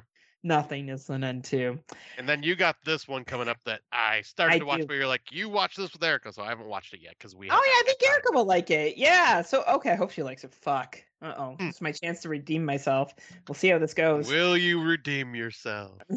After Quicksand. Shit, that was funny. Anyway, all right. Dark Harvest. This is a 93-minute runtime. Evil Stalks. Get it? Stalks, like stalks. Yeah, I know. In a cursed town, the annual harvest has become a brutal battle for survival. On Halloween 1963, Sawtooth Jack, a terrifying legend, rises for the cornfields, threatening the town's children. A group of boys unite to defeat the murderous scarecrow before midnight. Richie, a rebellious outcast, joins the run, motivated by his brother's previous victory. As the hunt progresses, Richie makes a shocking discovery and faces a pivotal choice to break the relentless cycle. Matt Woods gave this 4 stars. Dave Bailey gave it 3.5. Look, Dave, we're going to come back together again as friends. Kate gave it 4. I really enjoyed this film. I thought it was similar flavor to The Purge, only a little bit more enjoyable than the sequels of The Purge. Not talking about the first Purge. Even the second one's not too bad. But you know when you get to like the last one? Yeah. Last Purge? Yeah, that one. Like this is better than that. Okay. I thought this was a perfect runtime at 93 minutes. I found it quite enjoyable. I found the characters all quite affable. I really didn't know how things were going to land. I really didn't know the outcome, and I was surprised. So when you have a movie like that, I think that's a really, really good sign. It is available on Google, Vudu, Prime, Amazon, YouTube. I think it's worth any rental. I think this is a great fucking Halloween film. If you're looking for something new to watch this Halloween, rent this. 93 minutes. You will not be disappointed. Very good film. Less is said because I think you just got to watch it. When other ones giving it 4 stars, 3.5, it's a sign that it's worth your money. Right. Nope. This will definitely be one to try to watch this weekend then. I just been waiting for the time to watch it with Erica. Yeah, definitely watch it with Erica. And then you watched this one, and so did I. I sure did. So yeah, the next one is a prequel. Pet Sematary Bloodlines. Tagline is "Death is different here." 87-minute runtime. In 1969, a young Judd Crandall has dreams of leaving his hometown of Ludlow, Maine behind him, but soon discovers sinister secrets buried within and is forced to confront a dark family history that will forever keep him connected to the town of Ludlow. So, yeah, I'm not sure if this is supposed to be a prequel to the Pet Sematary readaptation that came out with John Lithgow, like in 2020 or whatever it was, or 2019, or if this is supposed to just be a prequel to Stephen King's story or a prequel to the 80s Pet Sematary. I'm not sure which way they're going with this 100%. But it is basically telling the story that Judd tells the main character in the original Pet Sematary when he's talking about the Pet Sematary. It's that story. And yeah, I found this to be pretty good. Like I was invested. The acting was pretty decent. There was some fucked up moments, and it definitely gave that Pet Sematary vibe to me. Though, like, I do have some mild complaints because, like, in the book and in like the stories, they do come back from the cemetery a little quickly compared to what they should. And they turn around and you're like, "Fuck, you're back." Yeah, already. Like, how the hell did that happen? So, like, I blink and you already returned. What? No, you gotta no, that doesn't work like that. And then, but no, then also just like the lack of Maine accents. Which, like I say, nitpicks. I still really just dug this, though. I thought this was a fun prequel that I literally had zero expectations when I heard it was coming out. So I wasn't even going to watch this because I was like, oh my God, this looks stupid. And because I think I was like, I don't want to watch this. It looks stupid. I was pleasantly surprised. Right. I would not say this is a great film, but I would say it was entertaining enough. Yeah, it's one of those I didn't hate my time with it. Yeah, like I thought that even though the accent wasn't there, I did feel like who Judd was as a person was continuous. Like he was a nice person in both the original and the remake. He was a nice person. Mm-hmm. He was a nice person here too, and had good intentions. Yes. I don't get after what he went through in this one, why he buried the cat. Yeah, why he showed. Did you wonder that too? I was like, so, Judd, you knew. Yep, well. Like, did he just get old and forget? Which is possible. Well, I think one of the things that's always been, like, kind of hinted at too is it's almost like he'd rather take a chance instead of dealing with grief. Like, that's just, the power of grief will make you do stupid things. And he felt sorry for her, I guess, like the kid. Honestly, I know Matt Woods gave a scathing review here. I don't know. I thought it was, I thought it was entertaining. I was entertained throughout it. Do I think it's anything to overly write home about? No. But I had a good enough time with him. And if you have Paramount Plus, which is what it is streaming on, I recommend watching it. It's on all the Paramount Pluses, like Paramount Plus Party, or you have it on, let's say, other means. But yeah, I don't know. I thought it was okay. I think that's the best way to describe it. It was okay. Yeah, I'll say yeah. I think I gave it like a 6.5. Like it was pretty entertaining for that was like more than I expected it to be. Well, we'll move on to the next one because we have more to go. Believe it or not, people. I know this is going to be an It's been episode going for just a of while. us. Yeah. I know. We'll cut the other stuff down quickly. Don't worry. The Lockdown Tower, also known as the Tower or Le Tour. This is a French film. Which side will you choose? This is the newest drop on the Château. In the heart of the city, the inhabitants of a tower wake up one morning to find that their building is surrounded in an opaque fog, obstructing doors and windows, a strange dark matter that devours anything that tries to pass through. Trapped, the residents try to organize themselves, but to ensure their survival, they gradually succumb to their most primal instinct as they sink into horror. This is isolation horror. It kind of reminded me a little bit of like Rabid. Not Rabid. What's the one? The film by Cronenberg where they're at the apartment building. Oh, Shivers. Shivers. It kind of reminded me of Shivers a little bit, to be honest with you. It's very dark, like very dark, and very like political. A lot of political themes in this building, in this movie. It is a long runtime. You are looking at a 90-minute runtime. It certainly feels like it. I think you got to really like political horror and be very political knowledge, have a really high political knowledge to enjoy this film. Okay. And not be bored of politics. There's a lot of social structure in this. There's a lot of reflecting of what probably would happen if people were in this situation. And it kind of reminds me a little bit of The Platform. Oh, okay. You know how that kind of challenged you to think about the have-nots. Yeah. And there's really like no good ending. You know what I mean? Like this is kind of the same thing. Gotcha. Okay. Right. So this is available on the Shudder and AMC and Amazon. I would say only watch this if that's your thing. I know Tim Davis gave it a 1.5. Not surprising that he didn't like this. I was reading this thinking Tim Davis is not going to like this movie. I enjoyed it, but even I was like, all right, this is a little much, guys. So that tells you something because I have a pretty high threshold for political social horror. Right. Yes, you do. Right. So watch at your own discretion. Think about what you like. It is on the Shuddy. All right. Good to know. I would say you don't need to watch it after. That's what I'm saying. I was like, at first I was like, oh yeah, 30 minutes in, I'm like, oh fuck, Scott will love this, and then it went on, and I was like, oh no, oh no. But yeah, so I will skip this one then. One I will talk about that I recommend. I found on Tubi. It is called Everybody Dies by the End. It's got a 90-minute runtime. It says 2022, Rob, so don't even give me shit. Oh yeah, we don't care what you think anymore, Rob. We don't care. But the tagline is, his final film has to be killer. A documentary crew follows cult classic horror director Alfred Costello as he makes his final film, an all-practical masterpiece with a dark twist. So yeah, this is like filmed in that mockumentary style, which I freaking love. And yeah, this camera crew goes there and like he's following this actor around with his crew and you're basically just watching him being filmed as he's trying to make his next horror masterpiece, and this guy just continues to get more and more unhinged as the filming goes on, and he's not getting quite what he wanted, and it just goes off the rails in such a crazy, just fun, quick way. Like this movie flew by, and Eric and I were watching this one, we're just like, what the fuck? This guy is nuts. Why are you people still here? Like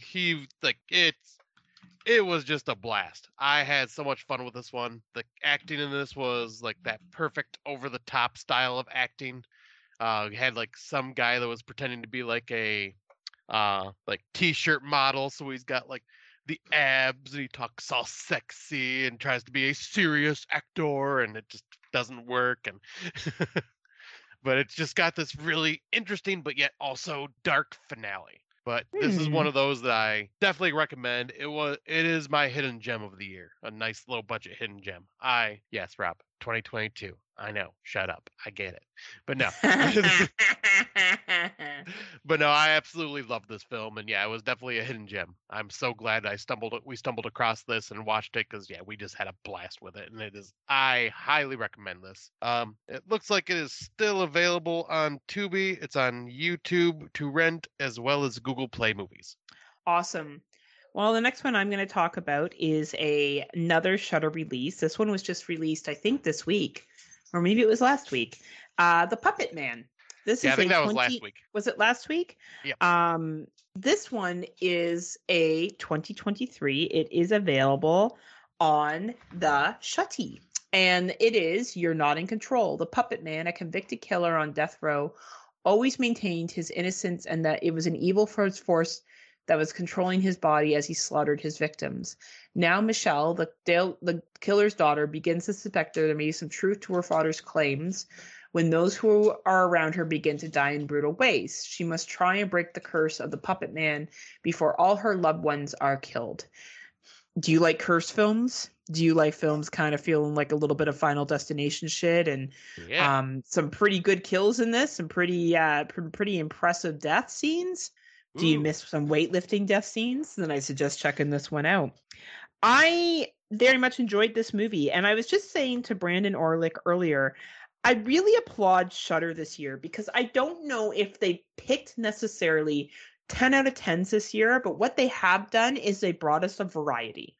They have brought us films from all over the place. Like I looked at Lockdown Tower to The Puppet Man and then Nightmare. And honestly, all decent enough films. All will be different preferences depending on the person, but all very, very unique. And, you know, we had Kids versus Alien that came out earlier this year. And I think usually we hold Shudder to a really high. Every horror film that comes out here needs to be a 10 out of 10. And that's not always the case. I will say this is the year of variety. This is the year of I'm seeing movies that I didn't predict the ending, which I do appreciate. When you watch enough horror films, you can generally speaking predict the ending of some films. Oh yeah. You know, as much as I criticize No One Will Save You because of the ending, I didn't predict that ending. And I think that makes it more interesting. Like I really didn't know where that was going to go. And same with this one here. The acting's very good. I found it very entertaining. Matt Woods gave it 3.5 stars. He's the only other one that's watched it. I definitely recommend if you have the Shuddy to watch this film. I don't know if it's good enough to end on people's top 10s. It would be in my top 20. I did enjoy the death scenes and what was going on in this film quite a bit. And I felt like at a 96 minutes runtime, it kept it to a reasonable length. So if you have the Shuddy, check it out. It's on all the Shudders as well as all the AMCs because AMC and Shudder are all in bed together. So if you have any of those streaming services, watch it. Nice. Yeah, this is one I was curious about as well and just didn't get a chance to get around to it yet. But one I'm not going to recommend. This one is Star 69, and it was we found this one on Amazon, and Erica used her one-time free rental that she had to rent this one, and we regretted even having a free rental of this.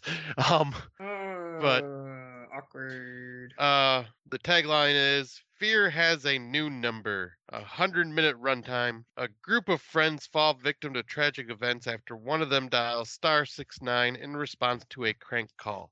Tina, who's finally putting the missing pieces of her life back together after a car accident, robbed her of her memory a year prior, uncovers that these events are somehow linked to her past.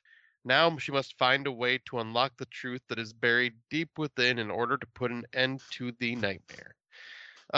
Yeah, this movie was not good. The acting was pretty damn painful all around. Very purposely low quality. Looked like it's shot on a video camera style because it's supposed to be in the late 90s. The only problem was it's supposed to be in the 90s, but yet no one really has a 90s hairstyle. It's all like the modern style, and no one's really does. If I remember correctly, no one was really wearing like a 90s style outfit. So that's funny. The only thing I will give this film is because this is extremely low budget. Like it wasn't a terrible watch, but it's just one I won't recommend. But the only thing I will really speak highly of is there is one kill in this that made me just kind of go, "Oh God!" Like that's brutal to the point where I'm going, "This could be one of the kills of the year for our awards." Like, Nice. and I had told you about it, and you were even going, "Oh Jesus!"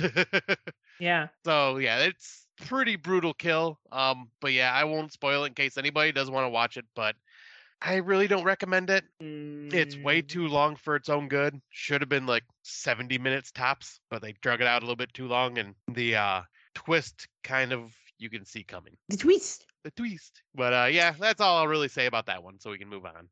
Well, the one I watched today, most recent drop on Netflix, and this is where Netflix pulls out some fucking winners. Yeah, so this is one I wanted to watch. Yeah, this is called The Conference, a team building conference for municipal city employees. Yes, thank you. It's getting late in the night and I'm getting real tired because my bedtime's moved up to 9:30 now and we're pushing 8:30. Yeah, I was gonna say Like mine's close to that as well. So oh my God, look at us. I know. We're like we're old here, right? Anyway, for city employees turn into a nightmare when accusations of corruption begin to circulate and plague the work environment. At the same time, a mysterious figure begins murdering the participants. This movie is fucking jokes. This movie is fucking hilarious. This movie is a must watch for this year. I know you will find it funny. Where something like Totally Killer is a like kind of cheesy my area. This is something that I think anyone who's ever worked in a corporate environment will find fucking hilarious. Nice. It's made, I think, by the same people so the guy from The Trip is in this. Okay. But he's only in it briefly. Oh. He's unfortunately a character that doesn't stay in there for quite some time. But it reminded me very much of The Trip. Like if it was the same director that made The Trip, I would not be surprised. I'm actually looking it up right now to just see because it was so fucking similar. I was like, oh my God, did this guy make that movie last year? This is very, very funny. This is a Netflix film. It's basically about a group of coworkers that go to this conference center because they're going to be building this shopping center and they're kind of working out the final details. And there's characters that are just over the top, like the over the top eager beaver, office nerd, the over the top, like alcoholic, like office person, the over the top, like we need to make everything balanced with like diversity person, the environmentalist, like everyone, the old school guy that just wishes it was still 1980. Like it's so funny, the stereotypical characters that they have in this, and it's so well written. This is a must watch on Netflix. If you have Netflix, check this out. It is called The Conference. Dubbing subtitles. It's fucking funny. Watch it. Nice. Yeah, this is one decent. Like there's good enough kills. It's not over the top gory, but it's more comedy, but it's still entertaining. Yeah, this is one that I really want to see. So I'm gonna get to it as soon as I can. Oh yeah, watch it. You got to watch it by the end of the year, Scotty. Oh, absolutely. Yeah. This is a must watch by the end of the year, and it's called The Conference. So slow clap Netflix. You don't bring tons, but at least the ones you do bring, you bring some good ones. Exactly. Right. And yeah, well, guess we'll be going back to Hulu on this one. Yeah. So the next one is a documentary called Monster Inside: America's Most Extreme Haunted House. So right from the bat, you probably know this is about McKamey Manor. Well, guess what? You're right.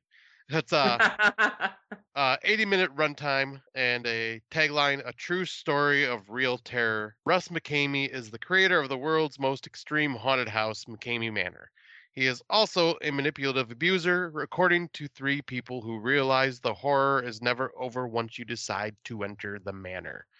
Yeah, so this is more a documentary on Russ himself rather than the McKamey Manor, where a lot of like the haunted house documentaries covered McKamey Manor. This covers how vile and manipulative and nuts Russ McKamey is, and the fact that he has been able to get away with this for so many years and not be in trouble by the law yet is beyond me, especially after hearing some of these stories. Because, yeah, these are victims, female and male, that are telling their stories about this guy. And what they unveil, like, I already knew he was a piece of crap before, but like when you hear about like what he's doing nowadays with this stuff, it's upsetting. Like, I did not know Yeah. it could be this dark. You know, I watched this with George, and he said to me, "Well, aren't these people choosing to go there?" I said, "Well, you're not wrong. They are. But the issue I have with this is that he presents a 40-page contract when you arrive that he's basically like, sign this." Yeah. There is no way any human could read that in the period of time that's given. That is something that should be sent a week before you're going, but he doesn't, because he doesn't want people to change their mind. Exactly. He's creating a sense of urgency. So that's actually not informed consent. So that's the number one problem with this. The second problem is that he doesn't recognize or use safety words.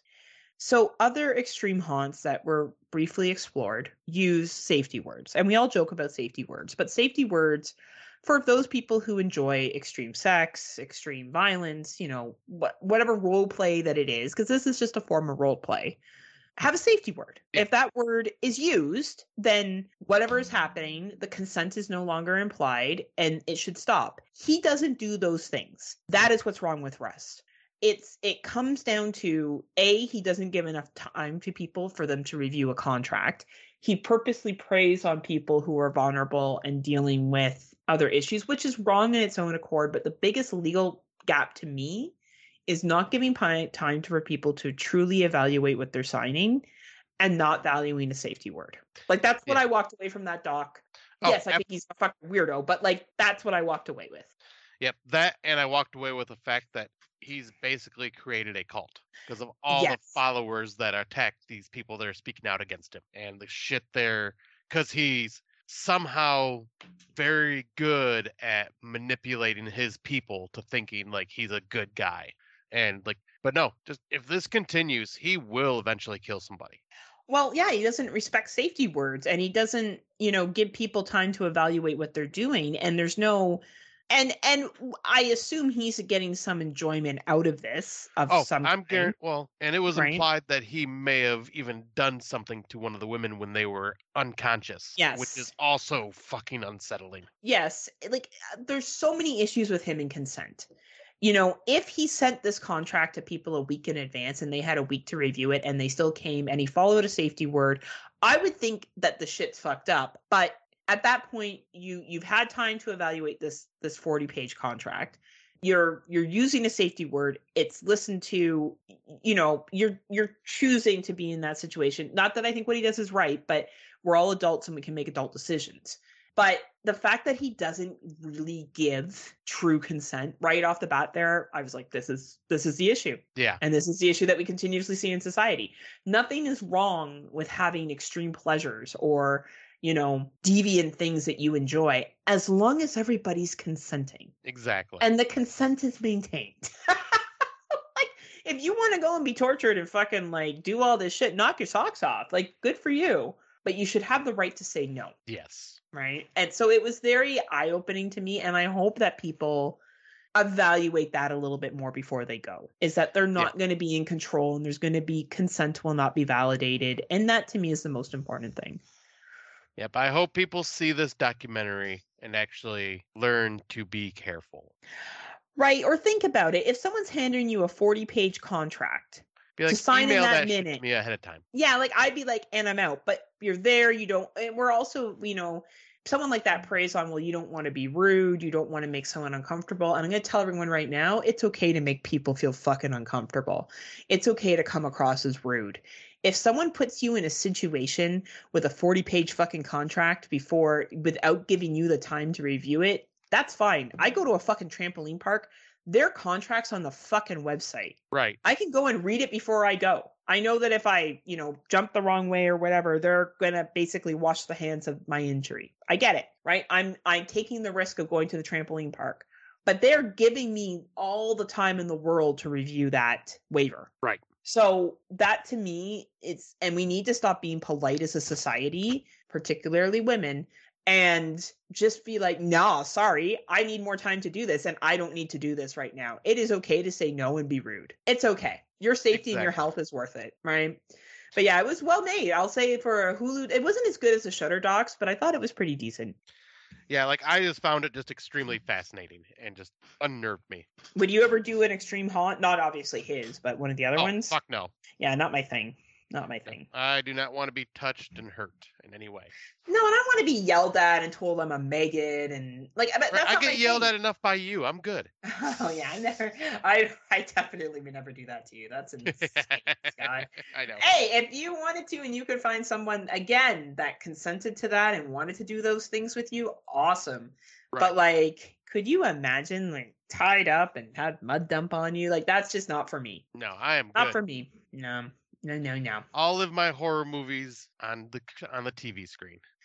Yeah, or like I don't know, like walking around a regular haunt where they just jump out at you is enough for me. Right. That's enough. I don't need people fucking torturing me. But hey, if that's your thing, just make sure you consent and have real consent. But exactly.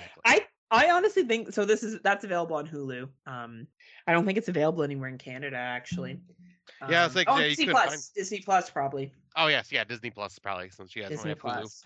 Hulu. Yeah, I don't have no Hulu. But should you lead with this next one? Yeah. What do you think? Oh no, did you cut out? Or did I cut out? Sorry, somehow I accidentally muted myself. Don't know how I did that. Oh, I was like, uh-oh. I think it's because I was dealing with Stormy trying to chew on my headphones. Oh, babies. Okay, but yes, I can cover the next one. I was just pulling up the synopsis. So the final movie of our 2023s. It was a long haul for tonight, folks. But you know, Friday the 13th in October, that's kind of a special thing because that doesn't happen very often. It is. And you know, I went into work, and most of y'all that listen to our show probably seen the video of me dancing around all happy like as a Jason Voorhees. Because, you know, it's Friday the 13th, and everybody in my job knows I'm a freaking horror movie lunatic. So, you know, what do you watch on Friday the 13th? Most people go and revisit the classic Friday the 13th franchise. Well, I went and did some Friday the 13th fan films on YouTube that I hadn't seen before. And then later that evening, speaking of fan films, Never Hike Alone 2, the sequel to the first one and sequel to Never Hike in the Snow, dropped around 10 p.m. on Friday the 13th, and I was so freaking excited because I loved those movies because they're probably the best fan films that have been done for the Friday the 13th franchise. And so I watched this as soon as it aired, and the synopsis is, or actually first it's got a 70-minute runtime, and then the synopsis is 20 years after the last sighting of Jason Voorhees, Crystal Lake resident and former victim Tommy Jarvis still lives with the haunting notion that Jason will one day return. Yep, so we get Tom Matthews coming back to reprise his role as Tommy Jarvis from Part 6 and from Never Hike Alone. Has the camper from Never Hike Alone, has the sheriff from I think Friday the 13th Part 6 or Part 7. It's got a few recognizable faces, and this was an awesome Friday the 13th style sequel. Jason just going on a fucking rampage and just some really brutal kills. Special effects, you know, that's really low budget fan film, so you know the special effects are good for what they are. Like, really, I thought they were fucking fabulous for what they were. Better than the fucking Nun 2. Like this was. Sorry, Dave. Way better.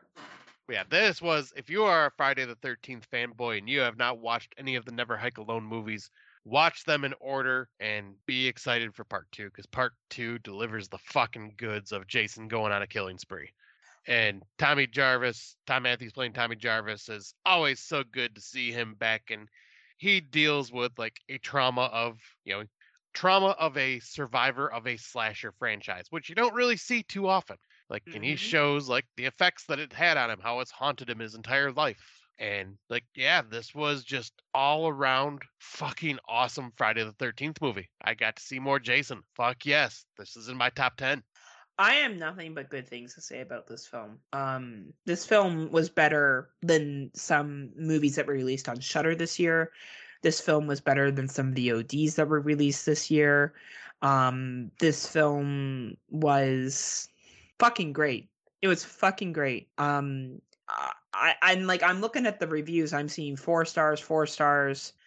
From random people. These are not people that knew the filmmaker. This isn't one of those like indie films where you go on to the letterbox and it's all people that know the filmmaker. Right. No, these are people that literally watched this movie and was like, well, we'll see how it goes. And fuck, this was a good film. It was a really, really solid, good film. It's in my top 10. I'm gonna say it right now. That is awesome because I never figured a Jason Voorhees film would ever be in your top 10. Yeah, this to me is one of the surprises of this year. I thought Never Hike Alone and Never Hike in the Snow were good. Like I thought they were enjoyable. But fuck, this was a really fucking good film. Like it was really good for what it was. It was really well acted for what it was. It was yeah, there's a lot of praise for this, and it's deserving. It's I think this is something that a lot of people should talk about, promote. Nothing but good things. Nothing but good things to say. And especially the fact that since it's a fan film, they're just giving this away for free on Tubi to watch, or not Tubi, YouTube. Like it's just there for you to watch willy nilly whenever you want, and it's so good. And I think they have a Kickstarter going on where you can, or the Kickstarter has already gone on and went by, but you could pay to get the Blu-ray and stuff like that. I would just donate, to be honest with you. I don't give a really fuck about the Blu-ray. I just think that they deserve acknowledgement for a job well done. Like, I just think they really, took a concept, and I know they can't call it Friday the 13th, but we all know it's a Friday the 13th film. But it was fucking slow clap. I was humbled. I was impressed. This was a major impressing moment for me this year was this movie. I really thought they brought it for what it was. And again, and I know I'm shitting all over The Nun 2, but I don't care. That was a fucking shitty film, and it had no excuse to be as shitty as it was. I'm sorry to the people that liked it. I don't mean to disrespect your opinion. But when I see a movie like this, and I think this is more entertaining, made more sense, and was more enjoyable than this other piece of shit, that's a problem. And who knows, maybe it's Vincent DeSanti? Yes, Vicente DeSanti. Hey, let's hope he does other shit in the future. I think he's great. Yeah, because he's the one that did all the Never Hike movies. So I fully look forward to see whatever he does in the future. Who knows, right? You got to get your start somewhere. So good for him. But yeah, I'm glad you loved it because this movie was just fucking awesome. Oh, I will be bringing this up at the end of the year. For sure. I was very impressed. So those are a lot of 2023s and really very few duds. Yeah, shockingly enough. Even though there may be movies that Totally Killer, which I'm pretty sure Scott is not going to like as much as I did, and No One Will Save You, which Scott liked a lot more than me, and Pet Sematary Bloodlines, which was just average. Nothing was overly there was a couple that were bad, but out of the 18 million movies we talked about, that's not too bad. Right. Yeah, I was gonna say it was, but finally can feel a little better about 2023. Well, I'll be quick with my older watch. I watched The Legend of Hell House. Yay! Yeah, finally watched it. So, it wasn't bad. I thought it was really interesting. So Rowdy McDowell's in this, and it was really, really interesting with the psychics going there, and how fucking evil this house is. You've seen it, obviously. Yep, I actually watched this on VHS back at my parents' house, when I was a teenager, and then I've read the book that it's based off of by Richard Matheson, and it's a little slower nowadays, but it's a slow burn. Very much a slow burn, very much a 1970s film, but fuck, I really did enjoy it, and I thought it was a really quality movie, so I'm glad I finally got around to watching it. So that was my older one. And then the last thing I'll bring up, unless you have an older watch, sorry, do you have one? Yep, I do have one. I just didn't get a chance to put it on here. Oh, that's fine. I'll talk about it quickly, but it is called The Night Eats the World from 2018. I think I remember that one. Yeah, Erica brought this one up and said that I'd probably like it, and it's after waking up to find himself all alone in an apartment where a massive party was being held the night before, Sam is immediately forced to face a terrifying reality. The living dead have invaded the streets of Paris. And it's just this guy basically just living alone in this giant apartment complex that he's been able to clean out, and he just basically watching the poor guy go insane as these zombies are all around him, and like wanting to find a friend, and I was all rooting for him until he implied that he shot a cat because he went insane and was trying to rescue a kitty, and then realized the cats and other animals don't attract to zombies, and the cat was rubbing up against a zombie's leg, so he went nuts and shot the cat, or at least implied that. And I was like, nope, I hate this guy now. I want him to die. Ooh, nice. I like it. So But no, there's a sequel to this one too. Really? Yeah, there's a sequel. Or maybe it's a sequel that's coming. I don't know. I just saw something that Eats the World. Oh, maybe it's just a sequel, like that thing where they put like Eats the World 2. Yeah. And they're hoping that there's going to be a sequel. Yeah, it looks good. It has a really high rating, 87% on Rotten Tomatoes, 6 out of 10 on IMDb. See why you dug it. Yeah, I'll say it was a very fun zombie movie, and it's just like a good character study. So definitely recommend that one. Nice, very cool. Well, what's new? We'll be quick. No, not much. Just chilling. How about you? Well, what's new? Hopefully you'll be coming up with Erica, and next time we chat, we can talk about what we do for the Halloween pre-weekend to celebrate your belated birthday. Oh yeah, happy birthday, Scott. We haven't recorded. No shit. Thank Your birthday was like 3 weeks ago, but happy belated birthday. Thank you. I went to the UK, as we talked about before, and I did see A Haunting in Venice, which was kind of ghosty. Like, it was kind of bridging between thrill and horror. I would actually suggest for you and Erica to watch it. I enjoyed it quite a bit. It moves quick, and it's really well done, and Tina Fey's in it. Oh, nice. And she's really interesting in it. Yeah, she's really interesting in it. She plays a really different character. So I went to a UK movie theater, and they have very small popcorn sizes compared to the United States. I sent a picture to Scott, and I was like, "You sure did." I'm like, "This is their large." He's like, "What?" And they have Hasbro there. Hasbro is their big candy distributor, so it's all Hasbro. Haribo. Or Haribo? Is that what it is? Haribo? Yeah, I think it's Haribo. Haribo, and it's all small packages, comparably. Yeah, I noticed that too. Like. So the big packages down in the States. That's right. Extra large around here. Right. But the movie theater was very cute. It was small. But I got to see a lot of like British films that we wouldn't necessarily see over here, or international films for the previews, which was interesting.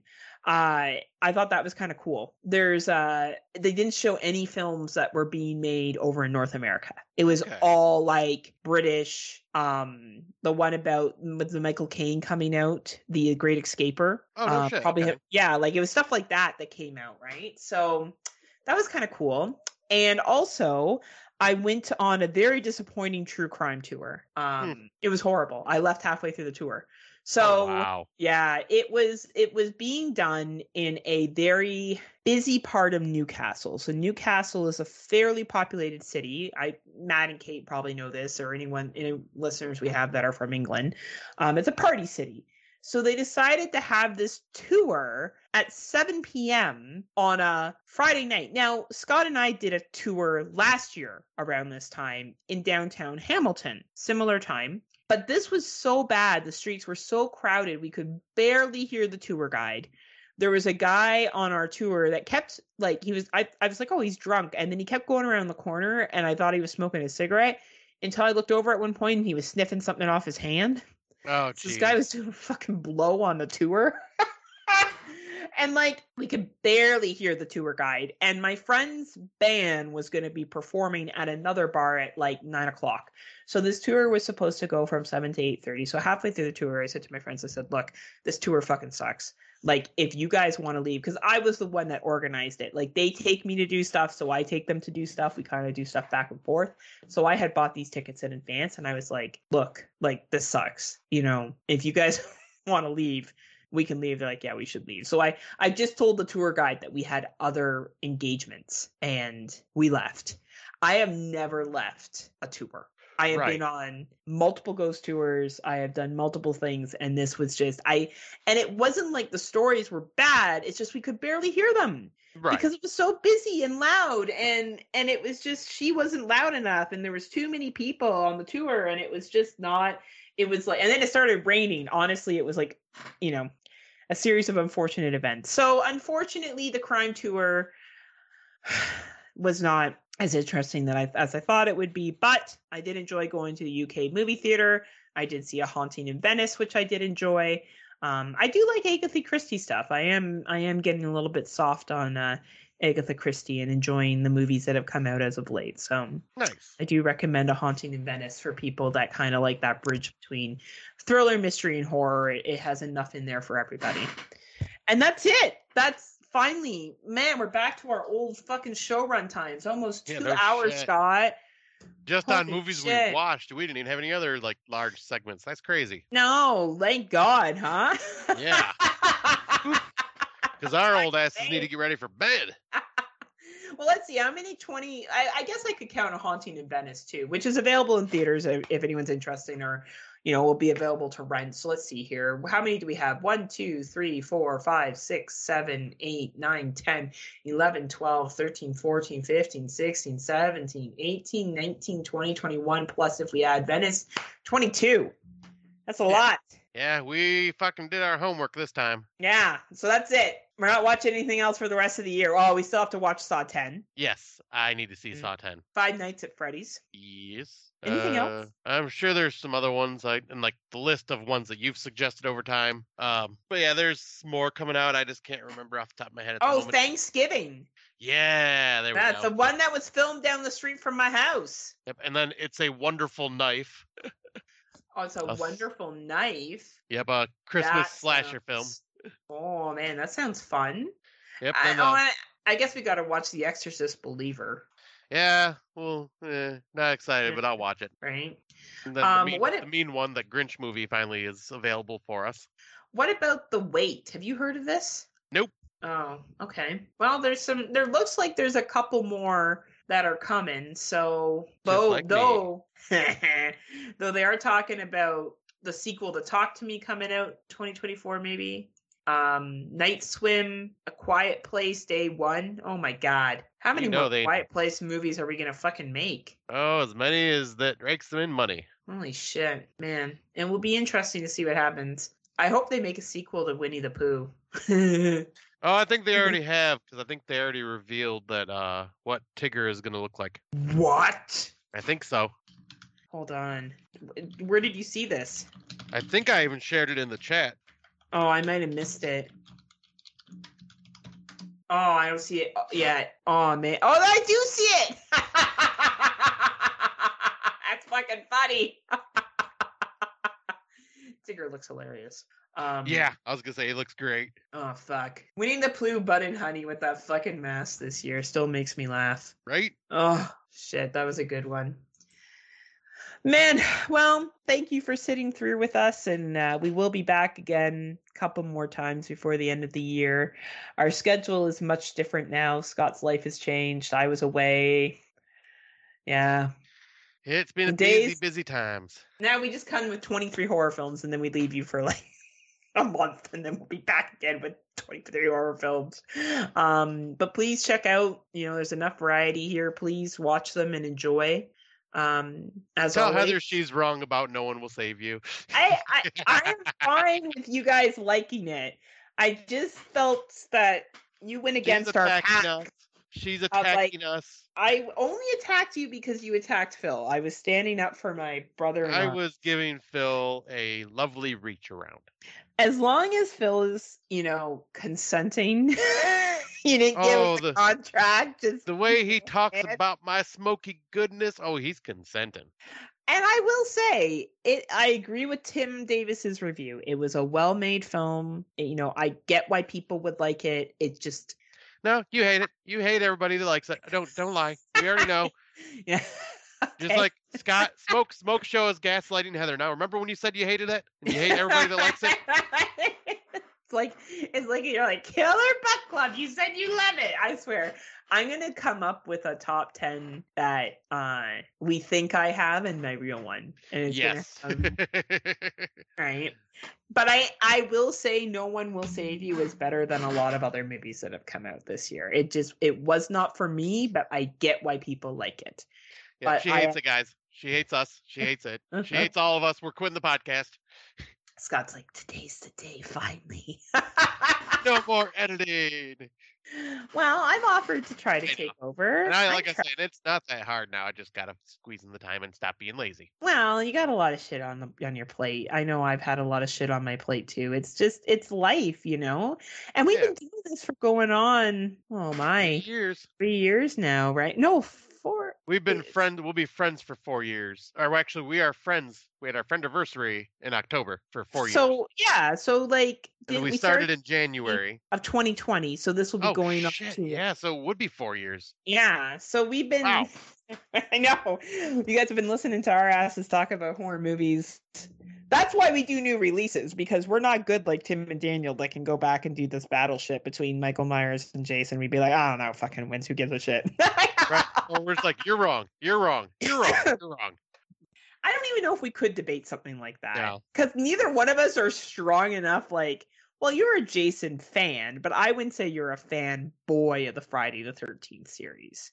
Yeah. Like, I would say you like the franchise and you like the character, but I couldn't see you being like, oh man, no, like I don't know if we would be able to debate the kills and the masks and like, would you even remember what a Friday the 13th mask looked like if I said to you, what does the mask look like in part 6? Would you remember? Oh, absolutely. Yeah. I'll see, like, there you go. I would be like, I don't know, fucking a mask.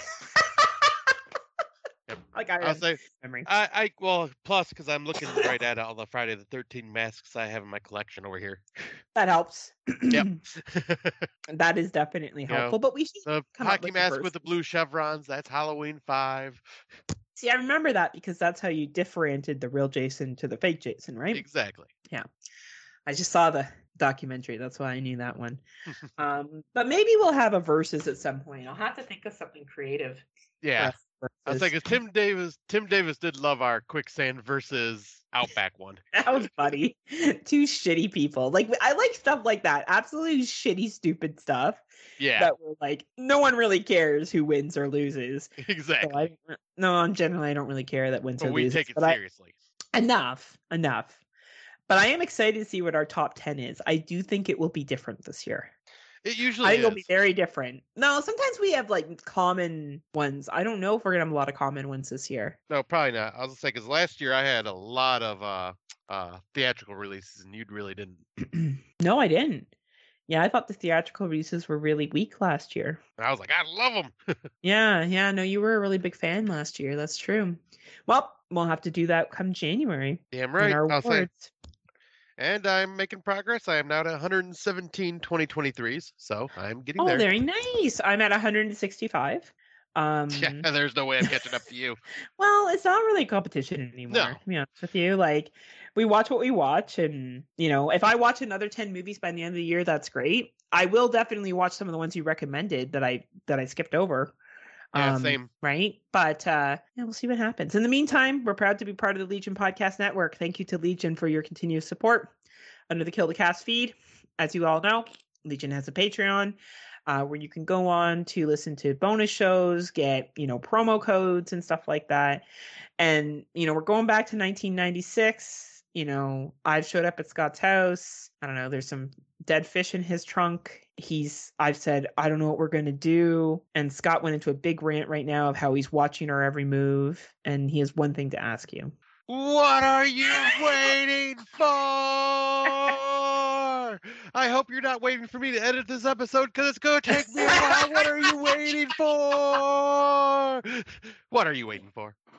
We didn't even talk about it being Halloween because you might be listening to this in 2024 and be confused which year we're talking about. So it is close to Halloween. We have enjoyed spooky season. And yeah, hopefully we'll enjoy spooky season this weekend when Scott comes up, and you'll hear us talk about that in January. Yeah, exactly. 2026. Scott edits that episode. But thank you as always for listening. We do appreciate your support. A big shout out to Dave Bailey as always, since we've razzed him so much. Thanks, Dave, for your support. You can listen to him and Android Virus at the Cemetery Gates podcast. Excellent podcasters.